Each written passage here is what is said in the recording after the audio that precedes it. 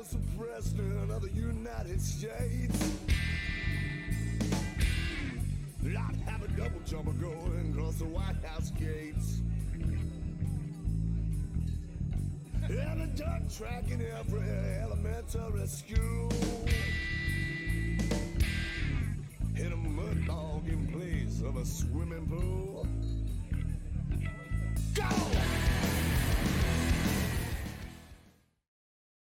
What's up, everybody? This is episode 7 of the Upshift MX podcast. I'm your host, Zach Heron. Our guest today, he is the co-owner or full-time owner? How do you guys, you're the president and she's the vice president, correct? I'm pretty sure she's the president. And I think that's the way it goes too. But really yeah, president, co-president of FTI Racing, Cal Northrup.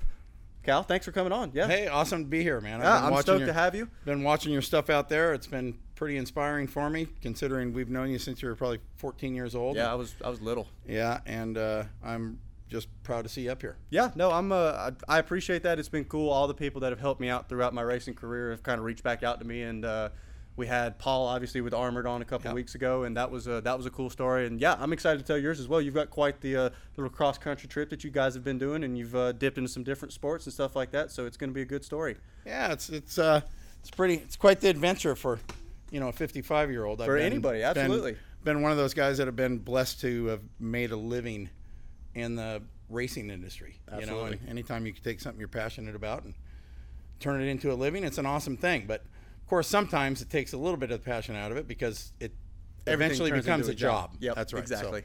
Well, before we get into your story, I want to make sure we shout out my producer, Mark Miller. He's sitting over to the side. I forgot him that one week, and I've never lived it down since. And so I want to make sure everybody knows that he is the reason this sounds as good as it does, the reason it looks as good as it does. So I can't thank him enough. Like I said, I'm still really broke, and so I can't pay him. He's doing this all just because he's a good friend, and so I can't thank him enough. Thank you guys for having us out here, and then thank you to the fans as well.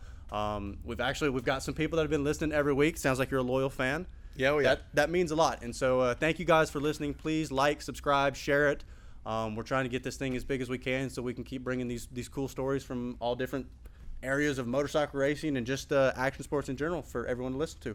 So with that, I said I want it from the very beginning. So let's take it the very back. beginning. Where did it come from? Yeah, basically I grew up in an awesome area in Southern California, and again I'm 55, so I'm old as dirt. Probably old enough to be your grandpa, but my dad's 55. Yeah, there you go. He's not my grandpa. He's dad. Yeah, he's just old. dad.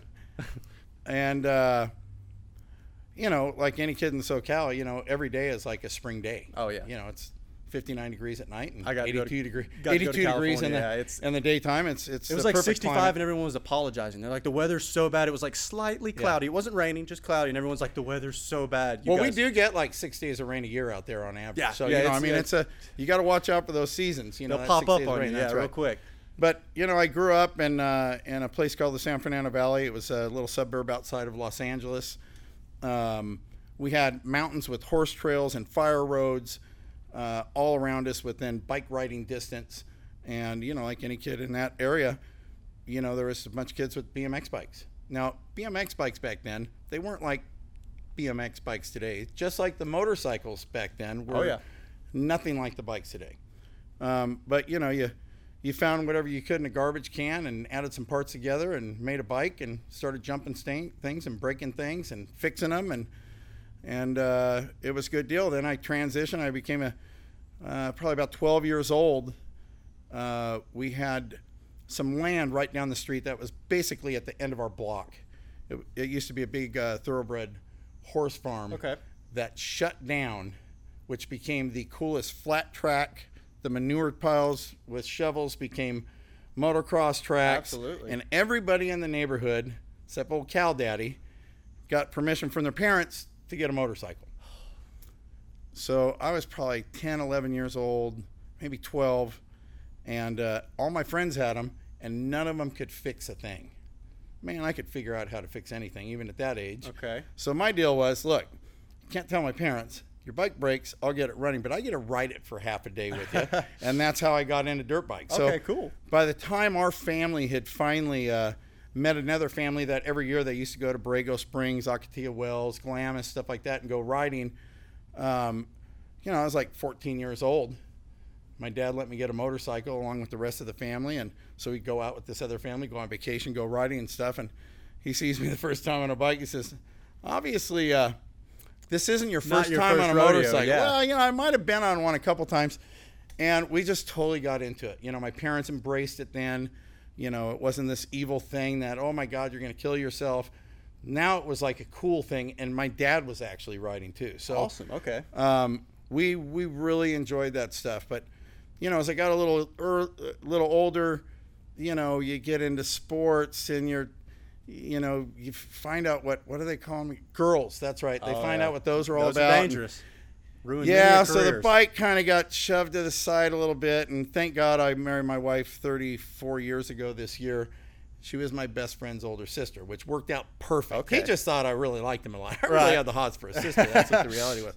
But, you know, and her father was a stock car driver, drove Okay. outlaw-type modified stock cars in Southern California and kind of all over the West Coast. Right. And as a matter of fact, his name's Orrin Prosser, and he was inducted in the West Coast NASCAR Hall of Fame last year. Oh, wow, So that's that was a incredible. really cool Yeah, deal that's for awesome. us. You know, that usually that kind of thing just doesn't happen, but he was that guy. And man, we went to a race, and the next thing I knew, it's like, I got to get involved in this.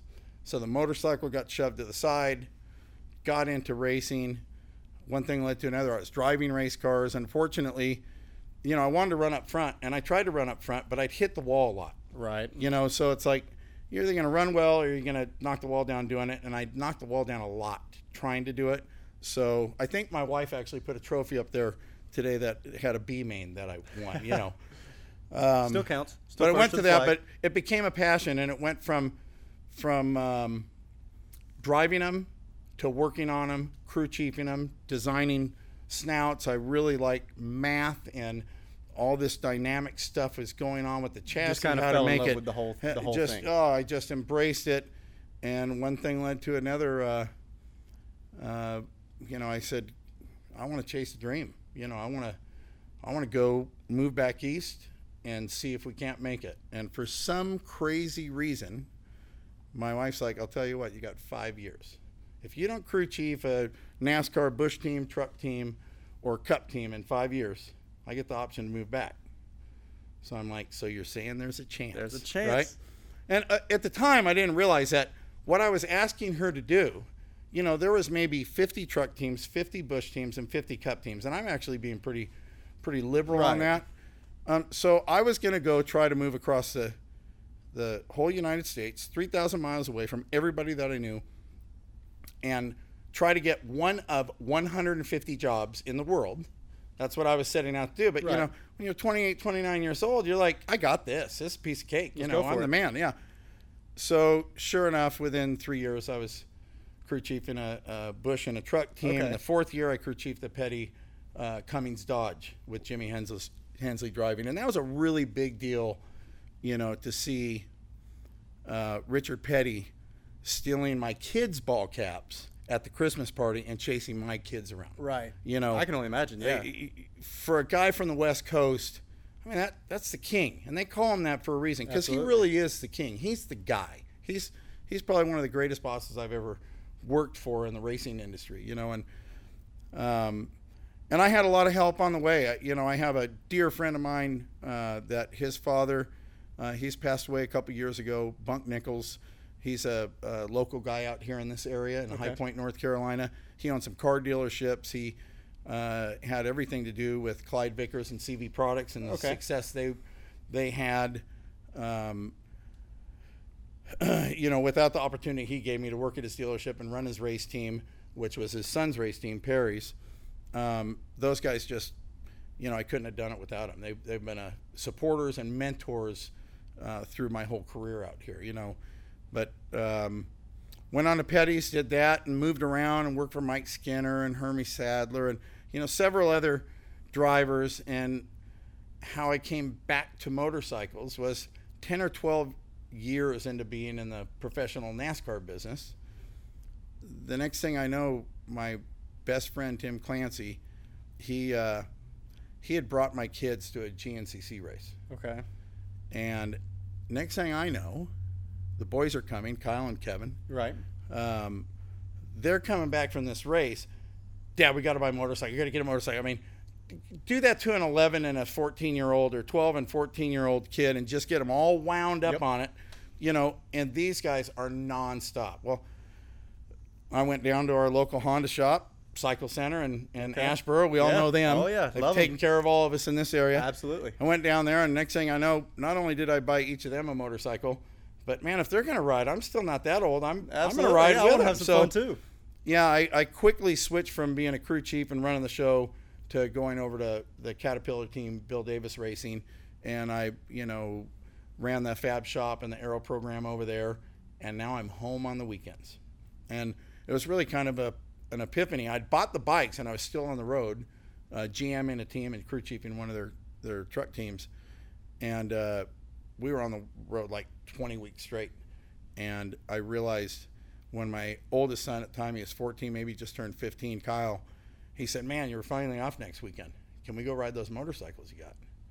And, man, you talk about hitting you like a truck. You know, I moved here, my kids were 3 and 5 years old. Okay. They were just little itty-bitty dudes. And now I've got my son that's looking me straight in the eye. I'm not looking down at him. We're the same height. He's like, hey, you know, 20 weeks straight, can we finally go ride next weekend? And, I mean, I about fell apart, to be honest with you. And I realized that I got to get off the road. Right. You know, these guys are going to grow up, and they're going to be gone, and I'm going to be just bummed out. Just like that, yeah. So that was it. You know, we went all the way into it. I gave them a choice. They could ride motocross, arena cross, woods, whatever they wanted to do. They researched it, and they said, you know what? We got to ride a lot longer riding in this wood series, doing a hare scramble. And I'm thinking, what the heck is a hare scramble? Right. You know, I grew up in Southern California. First of all, there's not woods. Yeah, there's not a lot right? anywhere. And if there was woods, there's like an oak tree every 4 miles. So you don't even have to run hand guards or anything there. You know, What's a bark buster? Yeah, what's that? So we joined a series, the North Carolina Hare Scramble Association. We went out for the last 3 races of the year, and I thought, I know how to ride one of these things, man. I'm good to go. We showed up without handguards, by the way. Whew. And my sim friend that got my boys all jacked up on, Tim Clancy got my boys all jacked up on these motorcycles. I made him buy a bike too. I mean, the way I looked at it, it cost me $12,000 to get 3 bikes. Could you imagine that? 2003, $12,000 got you 3. Now it gets you 1. Yeah. But I said, you're getting a bike too. Oh, absolutely. And you're coming to this race. Shoot, he and I went out in that race. We're looking all up and down the line. Everybody's got these hand guards over here, and we're looking up, and they were like, why do they have those? Yeah, well, after all my fingers were bruised from the levers hitting trees and squishing my fingers and everything else. And then I realized it's not a moto race like when I was a kid. It's like a 2-hour race. So, you know, I went as hard as I could go. I made about 30 minutes, and I'm probably stretching. It's probably like 8 minutes, but we're going to say 30. Felt like a lifetime. Yeah, edit the 8-minute part out. And next thing I know, it's in like August. Now this is Southern California, boy. Here's the weather there: 87 degrees, 6% humidity. If it's a humid day, it's 9%. Welcome to North Carolina. It's 97 degrees and it's 99% humidity. Absolutely. In California, that's called rain. If it's 99%, I mean, how much more water could really be in the air? It's got to rain, but it doesn't out here. And I am basically naked in a pair of shorts. I've ripped the end out of my camel pack just because I didn't have enough energy to suck through the little one-way valve, you know, the little bite valve. Just ran and held it up against a tree, and I'm dying. I'm thinking, how do these cats do this stuff? This is the most ridiculous thing I've ever done in my life. Only to find when I got dressed again, I went, man, I should spend $50 or whatever it was to race this thing. And here I'm laying down here, you know. So it took me about 30 minutes. I start riding. There's my friend. He's naked in his underwear, not 50 feet from where I was. Same thing, fingers bruised, you know. So we got into it, and I realized this is a really cool family atmosphere. And to be quite honest, what attracted me back to this business more than anything else was the people. You know, those people in the NASCAR business, if you do something that's cutting edge or outside the box and it's an advantage, you're not going to see someone's sticker on the bike. You're not going to hear about the person that helped them get that advantage. You're going to hear none of that. It is a secret. Absolutely.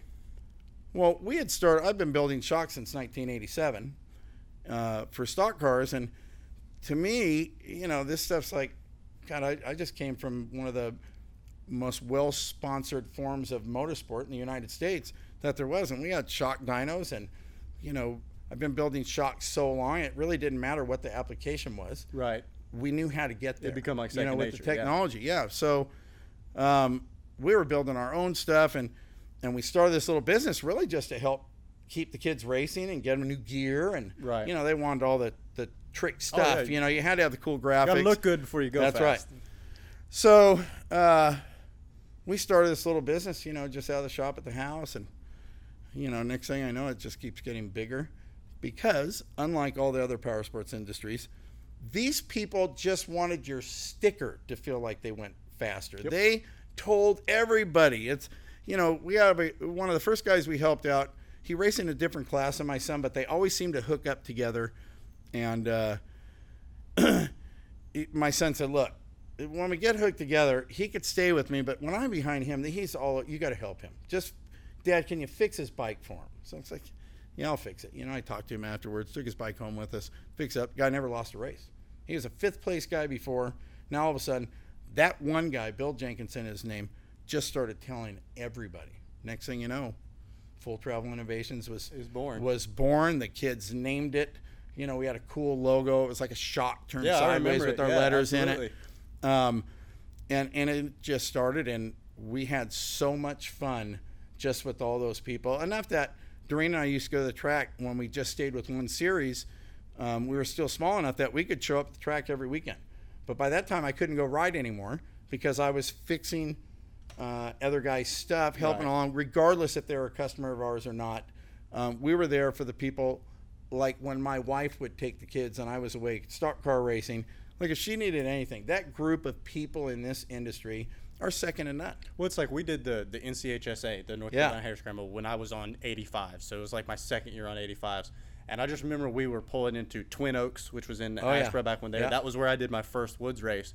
And Dad was just like kind of freaking out on the amount of just pickup Your dad trucks. didn't freak out. Yeah, no, he was like, this is just like the good old days of racing. He was like, he's like, people are chilling out, drinking a beer, like everyone's having a good time. They're talking to each other. Yeah. It was like you showed up, you did your race. Afterwards, you were done. You realistically could get out of there probably by 2-3 o'clock. That's right. And then you go walk into the woods. People were helping riders on the track if you were stuck. Like it was a very, even more so than motocross, I feel like it was a very family atmosphere. Yes. Like everyone kind of helped everyone. And so even something like what you had said with your son, like I've never said ever anyone in my class I want any help with. If I race them on the track, I just want to beat them. I don't want to help them. And that's just kind of, that's interesting to hear how when you come up in that type of series and those type of people, because I mean, we know a lot of different people. I mean, like Hunter Williams, for example, guys that, you know, we know each other. And I mean, super friendly. He's taken me over to his house. We've hung out. We've rode together. And I mean, it's just a very close-knit group of people for sure. And I wish that was something that even, especially now, like on the top amateur scales, everyone kind of keeps to themselves. They don't want to talk to their buddies. You go up on the starting line,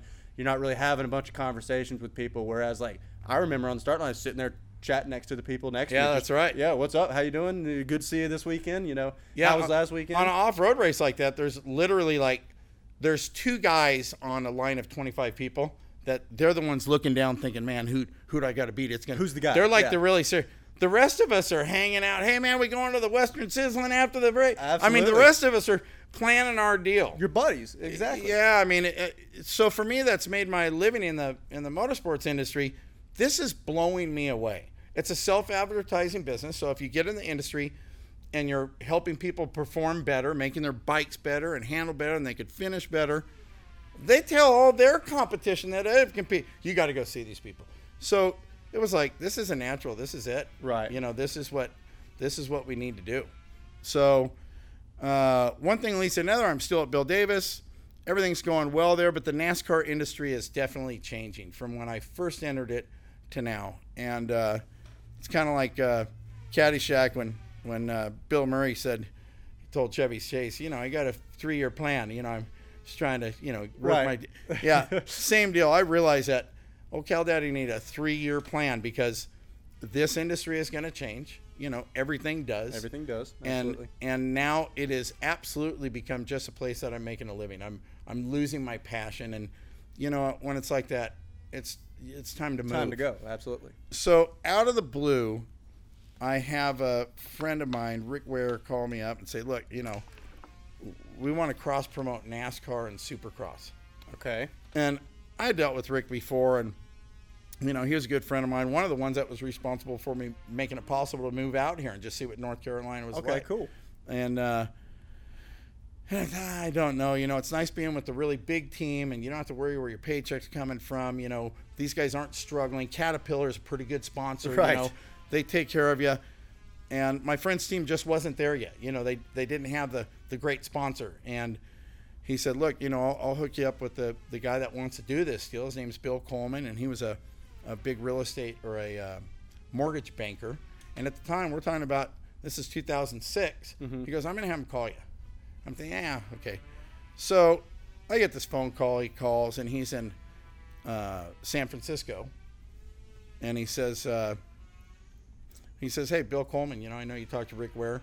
Look, we've read about your suspension company. You're really starting to move in the motorcycle deal. Rick spoke highly about you, said it doesn't matter what it is. That guy could build us really good race bikes. And he wanted me to run that team and put the thing together and all that deal. And he said, I really want you to come work for me. And I said, look, I'm pretty comfortable here. I'm number 5 guy over here. I sit next to Bill at every meeting. Right. He says, well, hey, I want to come over there and take a tour of one of these NASCAR shops. I want to see what this thing's all about. If we're going to do it, we want to run Daytona, Talladega, and then run all of the Supercross. He goes, can I come over there and visit? I go, I thought you were in, San Francisco. He goes, I am. I'll be there about 2:30. Well, I think they had just bought a jet or something. Right. And sure enough, he and his wife and daughter come rolling in. I got to give him a tour of Bill Davis Racing at 2:30. And I was just talking to him at 7 in the morning. So I thought, this guy's serious. And he's got a contract in his hand. Says, you need to come work for me. What he didn't know is Bill and I were talking about maybe putting a Supercross team together, because Bill Davis was also passionate about motorcycle racing. He had actually had told me that he rode in the Super Bowl of motocross in the 70s. And I'm looking at Bill. Bill's like 6'5", and at this time, Bill, don't be mad at me, but he's probably weighing in at 350. He's a big, giant man. And I just took one look at him, went, yeah, sure you were. I bet you did, yeah. And I can't say what he told me. All right. But he said I was a lot lighter back then. Yeah. And that's what yeah. But we were talking to Caterpillar about maybe starting a Supercross team out of branching out of Bill Davis Racing. Okay. And here this guy walks in, and it's like, wow. So, man, I took the thing. I went and talked to Bill right away and said, what do you think? He says, look, if you want to do it, I get it, because we've already talked about all this, and I think it's a really cool thing. If you go, you're good. If it doesn't work out, just get your butt back over here. Wow. That's kind of the open-ended deal. It's absolutely. like, sign on the dot and let's go, man. Whatever Let's build. happens. So That's sure awesome. enough, you take a bunch of NASCAR guys and go build some Supercross bikes. Let me tell you, they made plenty of power. They looked really good, and yeah, they were cheated up. They were light. We had a lot of titanium because we knew the factory guys are going to be making some trick stuff. Right. But they didn't know what a bunch of rednecks do to these cars to find ways to shave weight and everything. We've got our own So methods. we thought we had everything so figured out. And we had fast bikes. Our second race, Phoenix, Jeff DeMent was one of our riders. He hole shotted that thing by a mile. So they were fast. The only problem was we decided on our motors. We took some of our NASCAR technology that is now common day stuff. We rim finished, CT14 coated, all the transmissions, cranks, everything else. But we also took, there were YZ450s, 07 models. We took like 1.5 pounds of rotating mass out of just the crank. Forget about everything else we lightened up, just out of the crank. So these things were literally, they rode like 2 strokes. Like you touched the throttle and it's, pa! That was it. Problem was, we didn't understand that in NASCAR you have a seat with a harness that straps you to the car. Right. So no matter how gnarly it is, the driver doesn't have to hang on. Right. Right? I mean, he's just kind of sitting there. The right? harder it It's hits, the more it physical. puts you in It the chair. turns everything. However, these bikes made it to where, you know, they could, if it's a 20-lap moto, 10 laps, they're spent. This thing wants to, what Jacob Hayes used to call it, you want to be Larry Loopout going across the whoops. You know, I mean, there was just nothing you could do to control the motorcycle. So we had some steep learning curves and learning what worked, what didn't work. Did you guys kind of expect that going in, or did you legitimately think like, oh, we've got it figured out? Did you feel you almost had an advantage coming from the NASCAR side? Oh, absolutely. Yeah, Okay. absolutely. It's like, well, those factory guys are good, but You're from a whole different world, right? We've done some different things too. And by the second year, we had pretty good stuff. We had switched over to Hondas. Right.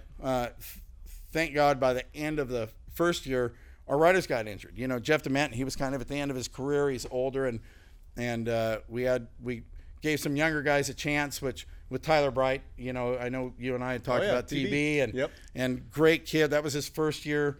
Got his pro license, put him in 250 class. It was great to take those young guys and move up, but it was a learning experience of what the professional industry was. I was expecting it to be kind of like the North Carolina series or some arena cross stuff. We get into the pros, it's a different deal, totally different deal. I mean, we bought all our bikes. We had some help from some other manufacturers, but we chose Yamahas. We bought it. Yamaha wouldn't give us a chain link. Just wasn't going to happen. And our frames are all polished.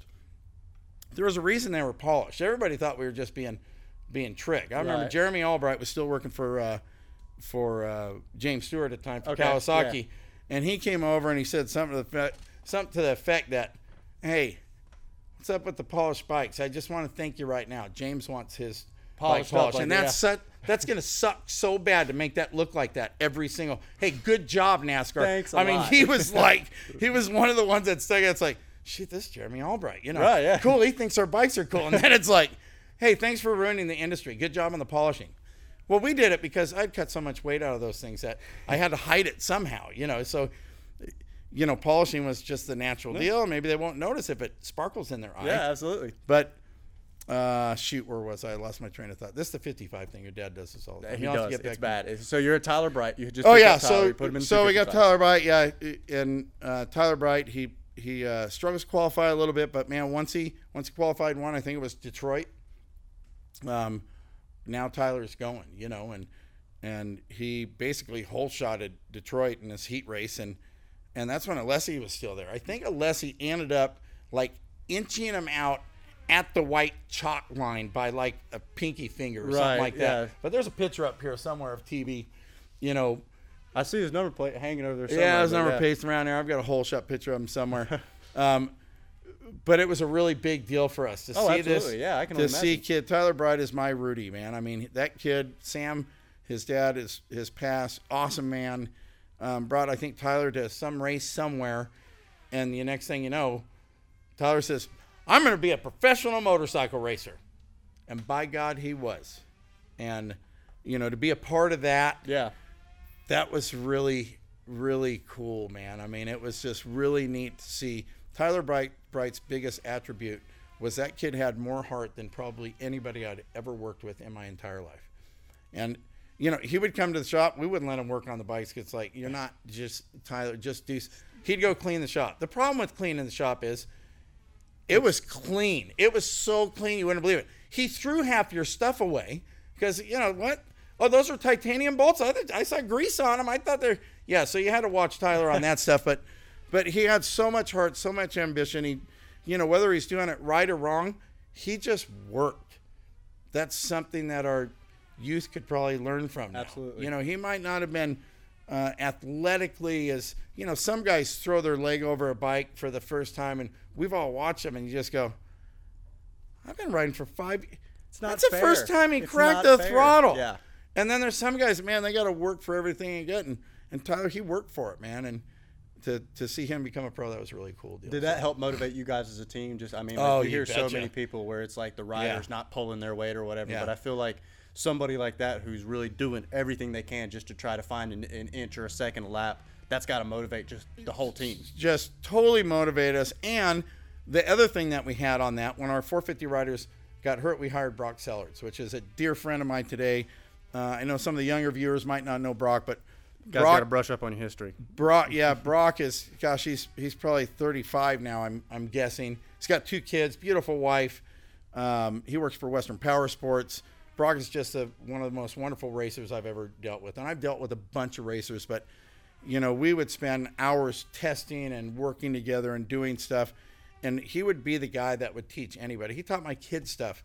You know, my son had worked on arena cross track, road, wanted to race arena cross, but he still had that woods look. You know, when woods riders start jumping, I do. it's just kind of different. And I said, Brock, you know, I don't know what to tell him.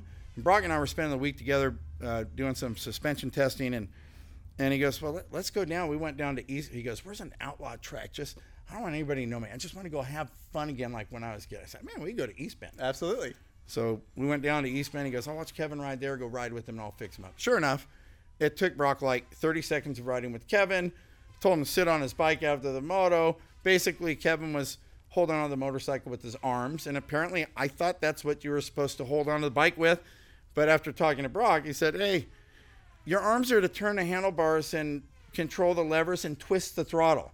They're not to hang on to the bike with.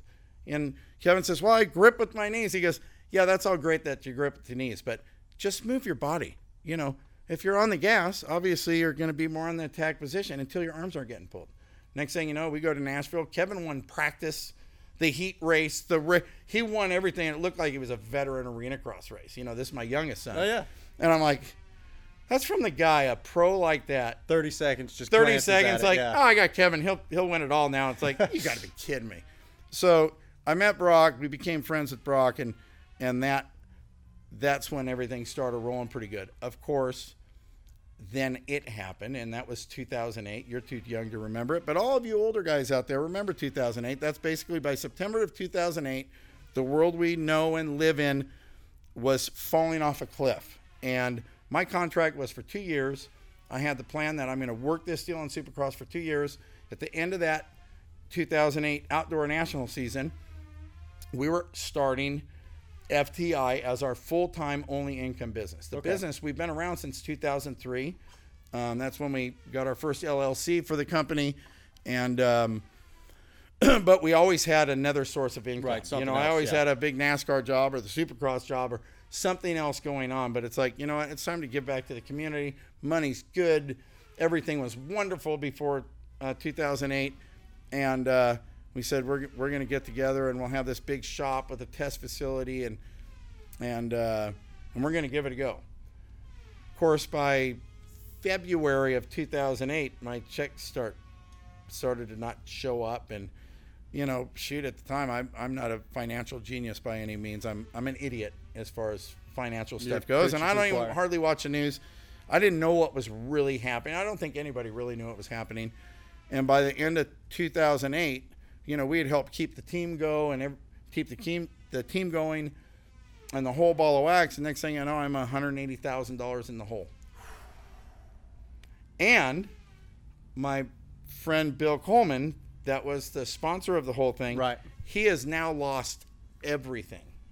And a lot of people always ask me, yeah, did that guy make it, man? That guy still is my friend today. He's the most wonderful man. He got caught on hard times just like everybody else did, but he was on the lending institution side of it, and he was good enough when everything was unraveling that he made sure he kept us on the insurance, and that was just a big thing. Not real common knowledge, but my wife had got cancer during part of that thing. Wow. It was non-invasive. She's a cancer survivor now, but it was a big deal back in those days to get insurance. Yeah. You know, if you ever had anything with this C in it, you're done, right? And people don't realize until it happens to them. We've never spent a day in the hospital to have our kids, you know, right, and all of a sudden you get that, and man, you have nothing. So he was a good enough guy. We still talk all the time, and he's one of those guys. If he becomes the multimillionaire again, he'll probably pay me back with interest. He's just one of those guys. Right. I did not let, you know, it's just a thing that happened. But on the FTI side, my wife looked at us. Now we're in the shop. We got the track, got all the stuff, but nobody has a dime. Yeah. So she says, what are we going to do? I said, you know what? It just can't get any worse than it is right now. It can't. So anything we make from today forward, September 2008 forward, anything that's in the positive direction will be good. It's going to be hard. It's going to suck. It's going to be tough. You know, who knows what's going to happen, but here we are. You know, it's 2019, so we're 11 years removed from that time. Would I say that we're making millions? Everybody thinks in this business, man, they must be killing. They got a 4,000 square foot shop and all this technology with dynos and all that stuff. Look, this is a hard industry to make a living in. I'm sure you'll probably have a show about it. You need to interview your dad. This showroom we're sitting in here is now a third of the size of what it used to be. We used to move a lot of product here, and now we're in kind of, I call it the Power Sports 4.0 stage. Yep. And so it's a very hard business to keep it going. I just kind of remember, I mean, you're right. I was a little too young to understand what was going on, but I just remember Dad saying, like, I'm in a discretionary income sport. Yes. He was like, what's going to go first, like the car or the bike? And that's when it kind of made sense. I was like, okay, this isn't just like, at the end of the day, because like to me, I got on a bike at like 3 years old. Like I've always had a bike. I've never been in a situation where it's like the bike has to go. And Dad's like, that's going to be the situation for a lot of people now. Like things have just significantly changed. It's really crazy how humans are. I knew so many people that lost their jobs or businesses and everything else, and that bike was sitting over there in the corner. And thank God they just went, you know what? I don't have a job to drive to anymore that I just had to drive 40 minutes every day and use gas. That motocross track, I go over to Twin Oaks. 5 minutes down the road. My bike only burns 2 gallons of gas. I mean, they would go mow somebody's lawn, and thank God they were still riding. Of course, we're pretty compassionate people, so I would see these stories, and then even though we're down our leg, it's like, what's going to be being a little more broke? Yeah. Who cares, man? Let's get that guy fixed so at least, not so much fork oil's leaking on the caliper that his front brakes don't work. Right. We started helping people out, and I just believe that if you're like that, it all comes around. Like I say, I'll probably never get rich in this business, but we've survived in an industry that is it's your toy that you're playing with, and the toys aren't getting cheaper. By any means. One of my friends just bought a new Husky Factory Edition 19.5 450, and that's $12,000 motorcycle. Yeah. When I was a kid, to be relative, my first bike was a year-old CR125. I gave $600 for it. I mean, I mowed lawns, and I made half of it. My dad gave me the other half. But you could save $600 in 1978. Right. You could do that. I don't know a kid that could go mow lawns for a summer and put down $6,000 on the $12,000. Dad's just got an extra $6,000 to throw. It just doesn't work like that anymore. Exactly. Money's not that loose. So the industry is getting more expensive. Are the bikes trick? Yes, I rode that new 450.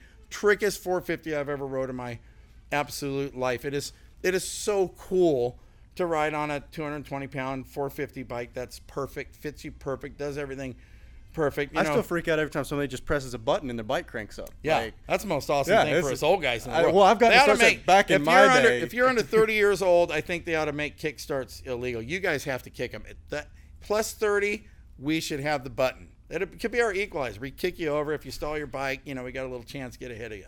Well, okay, so talk about the NCHSA. I don't think I ever started a race closer than 40 seconds behind last place. Dead engine start. The last race, we didn't even worry about it. Like, I wasn't even really that stressed out about trying, because I knew I was going to be last. Yeah. And so we're coming from the back every time.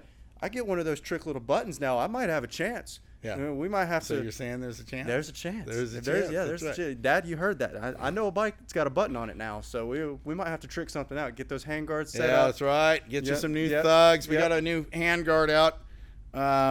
Basically, we've been really fortunate to be blessed with a lot of people in this industry. As you know, you guys have seen them, and some of you out there probably have. We've probably built 4, 5, 6 bikes a year for the past 10 years for the magazine. Yeah, go ahead and name off some of these magazines, because I mean, for those of you that don't know, like, even if you've never been to FTI or like seen anything online, you guys have been in several different magazines, and those bikes are so nice. Yeah. Well, how that all came about, I have a old friend of mine, Scott Hyland, that used to work over there at CV4, and he's always been a moto guy, and he's so passionate, gets all jacked up and excited. We call him hair on fire half the time, because he just loves this stuff. If you talk titanium powder coated carbon fiber, Scott, I mean, he's all about it. He's vibrating across the floor. Yeah. So anyway, I says, hey, we want to build a bike for Dirt Bike Magazine, and they had hired Steve Johnson over there, which is, I know there's a lot of Steve Johnsons. This is Steve Johnson, that he's one of my best friends. He was with Weisco for 26 years. That's kind of a long time. That's a long time. He was basically family over there. He grew up at the Coombs. You know, he was a former pro motocross guy. Career ended early, destroyed his shoulders, and, you know, went basically over to Weisco. Couldn't race, and those guys had always helped him. And he's from Ohio, so he started working well. Steve is, I was telling you before the show, when you roll with Steve to any motocross event, supercross event, it's like you're hanging out with Elvis or whoever would be comparable to Elvis now in your generation. I don't know, Justin Bieber or something. Yeah, there you go, Justin Bieber. There you go. The man. Dear friend of mine, and these magazine bikes, you know, they came to me and they said, look, you build really trick stuff. How about building a bike for a dirt bike magazine? We want to build a CRF 450. And I said, yeah, what's involved? You know, I mean, we're dead broke. It's 2009, you know, but can't hurt. Yeah. Right? Just some time. 168 hours in a week, and if you work 40 and sleep 40, that still gives you a bunch of hours left. I'll build one at night if I have to. Next thing I know, it's like Christmas, man. There is parts coming for this bike, all sorts of stuff, and we build this bike, and the guys fly out from Dirt Bike Magazine. Adam Booth, still dear friends with him today. They fly out to ride this bike, and it was a really cool deal. You know, Adam's checking it out because this is the new company. Now, I don't know if you guys realize this or not, but there's some really cool articles on new trick, you know, bikes that people rebuild. But sometimes those articles never even make it because somebody builds a bike and something breaks and one of the editors gets hurt. So they're expecting, all right, this new guy from North Carolina is building this bike. They don't care what your credentials in. If that thing is not spot on, perfect, I mean, then you're never going to do a magazine bike again. It's just, they'll never fly back out here. And that's the only way we kind of roll over here anyway. I'm really anal retentive. Don't know if I can say that on the show, but, you know, I want everything to be perfect. Yeah, absolutely. You know, I don't want laziness to be the excuse why it's not perfect. So we build this thing, and Adam rides it, and he's, like, stoked with it. You know, he's like, this is really good. Hey, if you want to do any other bikes, you know, anytime, I'll fly out here. Next thing is, how about a woods bike? We'll go to Ohio and shoot that. Steve Johnson's the one that kept driving this deal. He'd been friends with Adam and the editor of Dirt Bike, all those guys. Everybody in the industry knows Steve. So next thing you know, we're doing bikes for Dirt Bike Magazine, Motocross Action. Did one for Andy Boyer for that was like that retro Transworld. Transworld, right? Okay. Shoot, I'm gonna mess it up. It's Racer X. Yes. Yeah. Hey, either way, Transworld, Racer X, we've done a lot of magazine bikes every year and made relationships with these guys.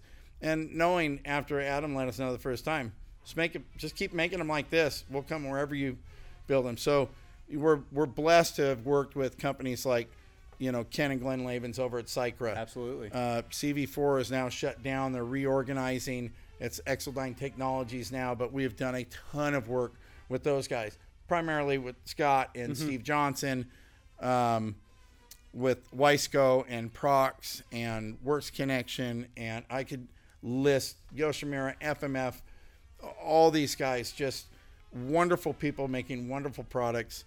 And, you know, we've been blessed to be able to work with those guys and then have input in the industry. If we see something that isn't quite up to par and that there's a problem, now I know the guys. I call them and say, hey, you know, you didn't tap these bolts in these things. Better keep an eye on it. And so I become an asset for them as well to say you got a problem before something gets out there. Let's test it and beat the crud out of it and make sure it's doing what it's supposed to do. And if they need any engineering help, they can lean on us, and it's a good deal. Recluse clutches. You know, I've been dealing with Recluse. Our companies basically started at the same time. Met Patrick Kother over there, not because the clutch was the perfect clutch, because there was a problem on a customer's bike, and I was the guy that wasn't real happy about it. Right.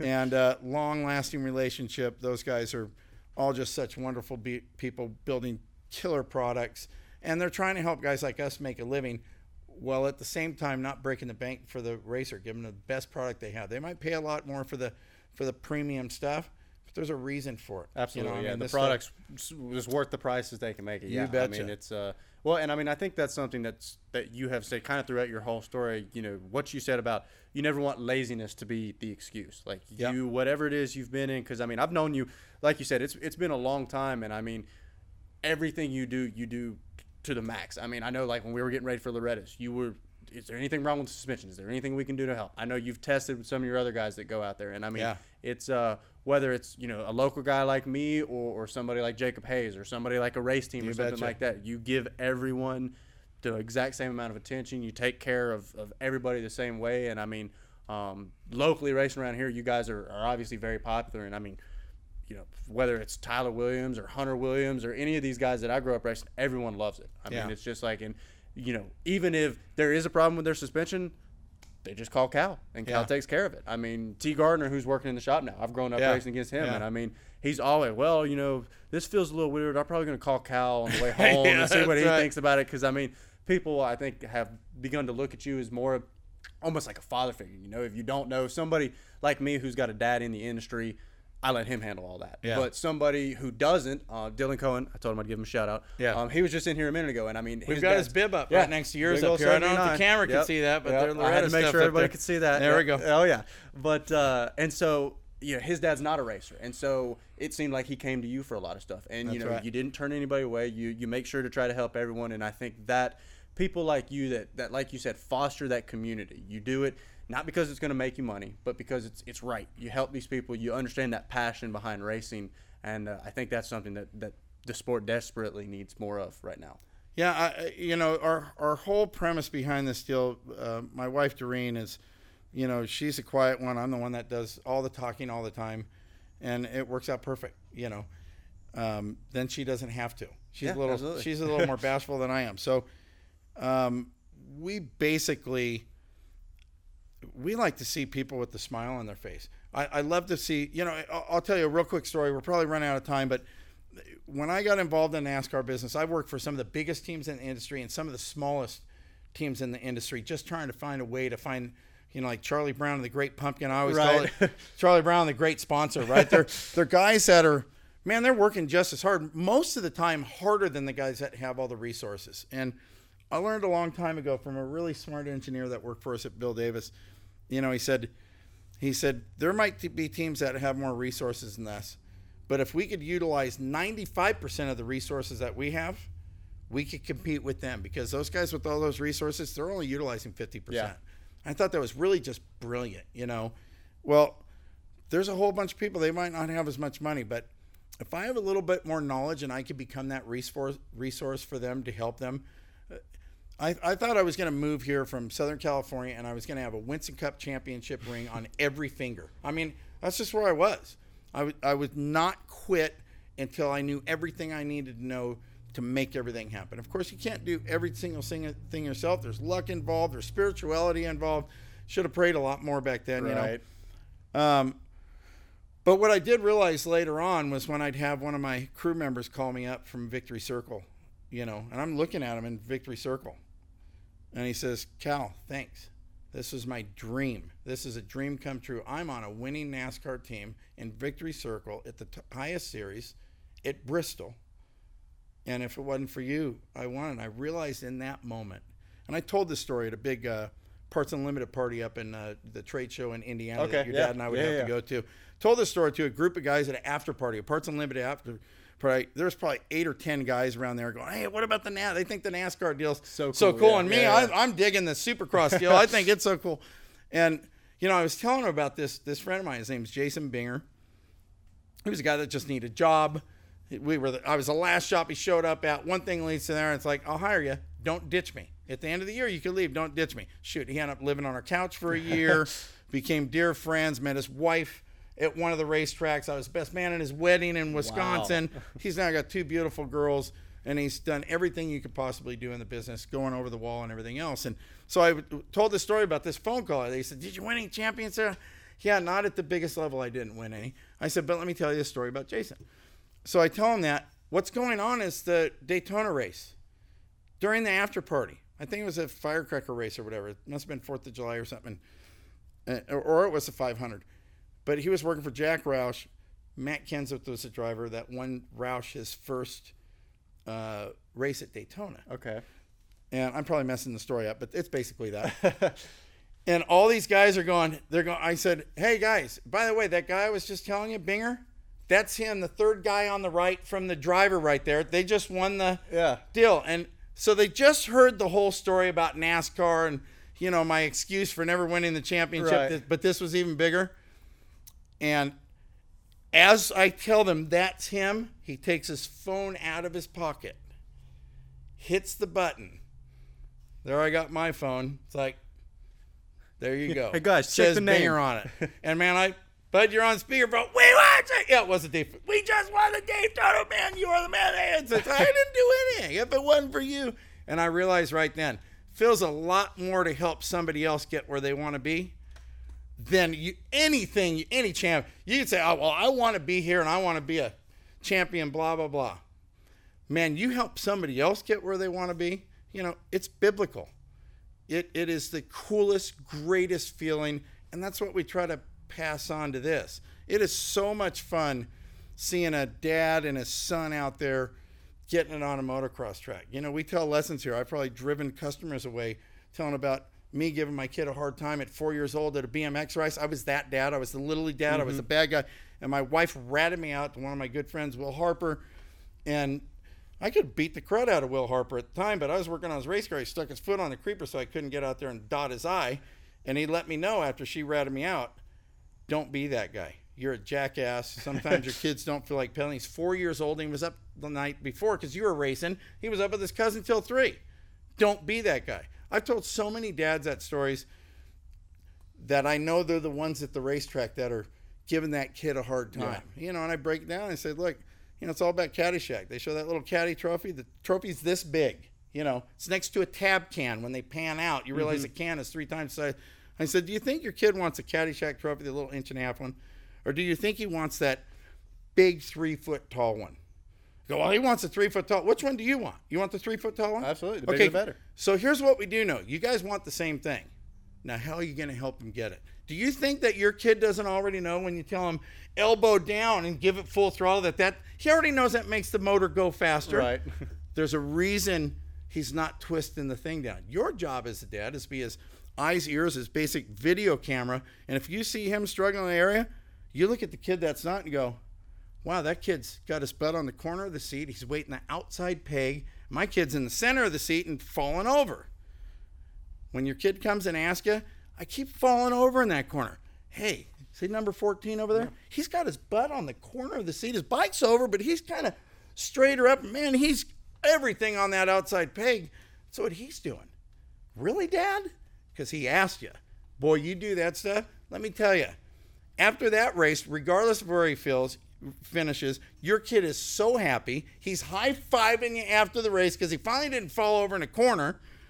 And you guys are, again, they don't have them anymore out here, but they used to, by gosh, when my kids were, you're at the Western Sizzling, you're partying down, you know, all you can eat, you know, banana pudding or whatever the heck it was, but you had the greatest experience with your kid. And that's what I want to see these parents have. And that to me is like winning the Daytona 500. It's like winning every championship you ever wanted. If I could see that with my customers, hey, and some of them, when you tell them, oh, somebody must have told you, I yell at my kid every time. That's just the way I'm going to do it. Hey, well, you know, see how it works for you, and I'll talk to you later. I might not ever see him again. I really don't care. Yeah. Because a bunch of them go, hey, I do that. How much fun is it on the way home? My daughter hates me. My wife hates me. My son that I chewed out hates me. I pretty much hate me when I do. You guys go to the Western Sizzling or Golden Corral or Hardee's or whatever it is, go celebrate.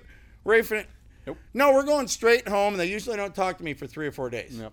So I'll tell you what, you try it my way and see how it works, and you will enjoy yourself. And, man, you do that, again, that's my Daytona 500. That's my Winston Cup Championship. That's my everything. So that's why we're here. We want to help. If we can make a living doing it, awesome. I do want to give a shout-out. That's Steve Johnson I was telling you. Yeah, He's kind of our director of marketing now. He's helping us out with this new handguard system and everything else. And Steve Johnson has just been a great friend, great mentor in the industry. We've had some rumors go around the racetrack. Some customers have told us at some of the Loretta Lynn's qualifiers that somebody's spreading stuff that we're going out of business and we're not doing. And I put a little article out on Facebook. I usually don't write anything on Facebook, primarily because I'm an old guy, hardly know how to operate it. But as a matter of fact, we do have exciting things going on, and people might have heard some rumors. As a matter of fact, we're going to have an FTI East, which is what we currently are now. Right. And we are talking about having an FTI West. You know, all my family is 3,000 miles away. We need to help out with that. Isaiah Murph, you know, Isaiah, you've ridden with Isaiah. Isaiah's been with me. He's now 32 years old, I think. He's been with me since he's 18. I've taught him everything in the industry. He's like family to us. Isaiah and Kevin, my son, might be here running this end of it. And I'm going to start a new adventure sometime in the future. It could be 5 months. It could be 5 years. But the rumor that's going on that we've gone out of business. They've been saying that, well, since CV4, which is on High Tech Boulevard with us, went out of business. Those guys were owned by, they've never owned us. My wife's always owned us. So it's a really, and you know, I couldn't say anything. Right. And I thought, well, I'll just tell them exactly what's going on. Absolutely. This business is changing. You know, it's a big shop, it's big overhead, and it's a evolving industry. Things aren't the same. We probably will scale the shop down and be in a smaller area, and that will enable me to have enough money to keep the overhead down so I could have a second location. And I'm really, really excited about it, to be able to go back to both coasts, enjoy this industry. Maybe you come out there. Absolutely. We might have some bikes as part of our program out there. Start an adventure bike deal in Gardnerville, Nevada area, which you could ride over to Lake Tahoe through the Sierras off-road. Wow. You could ride to Reno. You could ride to Vegas. So we're talking about kind of expanding it. Instead of making stuff smaller, it's probably going to get bigger, quite a bit bigger. I dream really big. So, There's a way to do it. Doesn't cost me much to dream.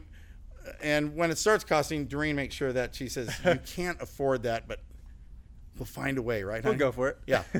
I always talk her into it. I talked her into moving 3,000 miles away. You know, I got it covered. Well, and I mean, I think looking at the way you guys handle things and the way you guys treat your customers, whether it's on the East Coast, the West Coast, wherever, how does somebody not like that? I mean, like when you get that personal experience, you walk away knowing that you don't feel like you just got shafted. You know the guy took care of you. You know he wants what's best for you. I mean, just that story right there. I mean, this is such a family sport. I mean, yes, it's dangerous. Yes, there are risks that come to it. And I think people get kind of caught up on that, and they're like, well, I'm doing all this risk, but it's really not. I mean, I'm not anybody in the sport of motocross racing, but this is all I think about. This has been, you know, my childhood has been absolutely amazing because of, just like you said, those trips to the track, those trips back from the track, those nights at East Bend. That's where I rode my first race at. And that's I mean, it's just, when you get bit by that bug, there's something about it. And the whole atmosphere of racing, guys that understand what it takes to do what we do, guys that understand what it takes to get to whatever level it is you're on, there's a respect that all riders have for each other and the families and everything like that. And so, I didn't know any of that was going on. And so that's really exciting news. And, keep me updated on that, because I'd love to come over to the other side. I'm sure you and your dad will be coming down for it. It'll have to what did I tell you? I've gone to your California. Mom could come. Doreen will take her over to Tahoe and stuff in Heavenly Valley, but we're going to be sitting on dirt bikes. Oh, yeah. Guarantee it. Well, see, I got to go to California earlier this year. I got to go to San Diego, and I wound up at Paula Raceway. Oh, nice. And I was like, man, I wonder if you could rent a bike somewhere around here. I was itching. Oh, come on. You're world famous now. Oh, yeah. Well, we're getting there. Podcast. We're getting there. Yeah, absolutely. We're going to have to take this thing to the West Coast, Upshifter Next West Edition. There you go. I know some people that know some people over there. Well, you have your people call my people. I'll have your people. And we'll have everything worked out. We'll have you covered. Well, Cal, I can't thank you enough for coming on. You let us take over your shop here at the end of the day. Doreen, she's hanging out over there.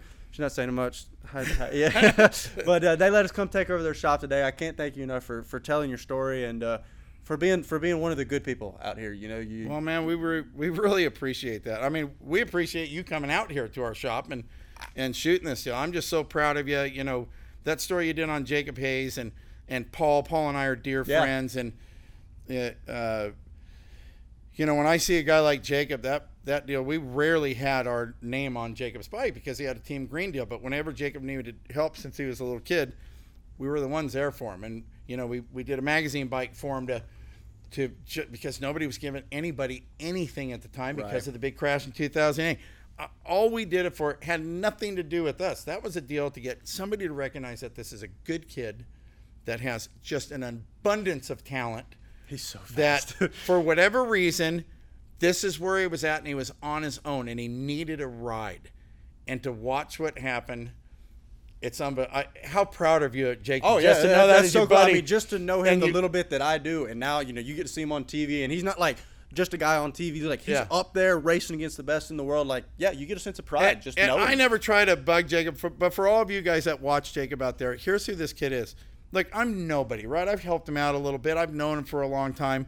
But if I text Jacob right now, wherever he's at, if he's not riding on his motorcycle, in 5 minutes, what do you need, Cal? Are you okay? Yeah. I mean, instantly, he does not forget where he's come from at all. He is such a good young man. Super proud of him. And man, that's what it's all about. You get to see somebody accomplish their dream and look for good things in the outdoors. I have a feeling Jacob's going to I do too. surprise a whole bunch of people out there. It's going to be. I got to see him when he was in Muddy Creek, when he was on the Cowie, like when he just like decided he was going to show up and do an outdoor national. And he's like finishing 11th. Yeah. And just, he's so fast. Yeah. I'm excited to see what it comes from. And anybody that hasn't watched, Jacobs is episode 4. And then Paul Sajak at Armored Graphics is episode 5. You know, we're going to try to keep bringing awesome stories like this for local. And then, you know, we're trying to spread out. We're trying to get all different stories. We're still working on getting iTunes and everything set up. We're on Spotify and SoundCloud. But once we get that set up, we'll start doing a little bit more audio stuff so I can call some people. It's difficult to come out to places that aren't local to me. But yeah, just trying to take this as big as we can and make this another It's going to happen. If you dream it, it'll happen. Remember, I was a 29-year-old guy with 2 little kids, said, I'm going to work in the NASCAR business. Woohoo! And suckered my wife into doing it. It took a few years, but I had a 5-year plan. I made it in 3. Hey. So it could happen. You could go. You're doing a great job. I mean, every time I've ever heard you announce a race, I remember you were just a kid announcing at Zoo City. Broken shoulder and everything. Your dad and I are talking there, and I'm like, God, who's announcing, man? This guy's getting. That's my broke up son in the booth. You got to be kidding me. I mean, I knew it was your calling. So you're doing a great job, and it's good to see, man. I'm really proud of you. Yeah. I can't thank you enough. Yeah, it's kind of funny how it all worked out, but. I'm going to talk about it either way, so I might as well let other people hear it. And so there you go. We're going to just try to keep doing this thing and see where it goes from here. Perfect. So with that, guys, this has been episode 7. Please like, comment, subscribe, share, whatever it is that you can do. Do it, please. Leave some comments if I did something wrong. I don't think I said as many this time. I only had like 6 of them on myself that I counted. Okay, yeah. So we've been trying to keep count of it, but I'm doing a little better. So any criticism, anything like that, there's one. There it is. Oh, I ruined it. And so please let us know and reach out. There's another one. We'll be back next week before I say another one. Thanks, guys. Thanks to Cal and Doreen. Oh, man, thank you. Check them out, FTI. We're going to link all their stuff in. And, we'll see you guys around the races. Sounds good. Awesome.